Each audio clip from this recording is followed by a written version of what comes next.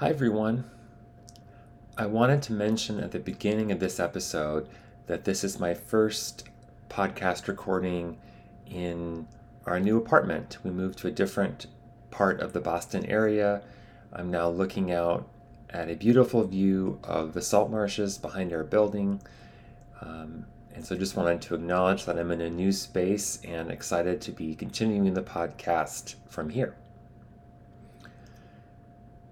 So, something I've been thinking about lately is those times when I've assumed, at least initially, that a particular cultural value might be at play for another person, someone who I'm interacting with. And over time, I discovered that, in fact, the situation is much more complex than I had initially concluded. So I can think of times over the years when I've had colleagues who are perhaps new to the organization that we're both a part of. And at least in the beginning, my impression of them is that they seem to be quite focused on chronological time. So, for example, very explicitly saying to me that they apologize for being, just a couple of minutes late to a meeting or late for work. And I can recall in these situations thinking, yes, in the US, we certainly value a certain amount of timeliness, depending on a person's original sort of cultural context. But it felt unnecessary in these moments for this colleague to be making such a big deal, as I thought of it, about these discrepancies in time. Now, as I said, the occasions that are coming to mind are with folks who were newer than I was to the organization.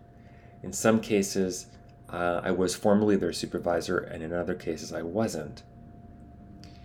And in a range of these relationships and situations that I can think of, what I initially assumed was a focus of valuing of time on the part of my colleague, I recognized over time was perhaps, at least to some extent, if not a great extent, more so a valuing of deference to the organizational hierarchy. So I can think of a particular example from several years ago where I had a colleague who seemed very focused on time in this chronological sense. Would often sort of report back to me about these discrepancies. I'm sorry I was a few minutes late here, a few minutes late there. And I then realized over time, as this person adjusted to the workplace, that they actually had a fairly elastic sense of time. So, in other ways, in terms of the timing of projects and so forth, they didn't actually seem to have such a strict approach to time. But what they continued to do was to be very deferential to me and to others who were more senior in the organization.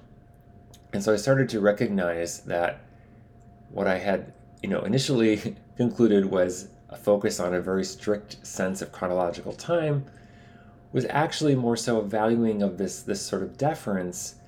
And I wonder now if these folks who were not raised within a U.S. cultural context perhaps had heard that Americans do tend to focus on chronological time. And so perhaps this was an attempt on their part to adapt to U.S. cultural context. Maybe they thought, oh, this is something that he probably really values, and so I should show deference around this value because it's something that he probably values, that I probably value. So, as I said earlier, as is often the case with cross-cultural work, a dynamic much more complex than it initially seems, but being willing to sort of stick with it and revisit your earlier conclusions is, I think, such an important part of doing this. I hope this episode was interesting and thought-provoking for you in your context. As always, thanks for listening. If you have any questions or comments, please feel free to email me at iccimodel@gmail.com. Thanks.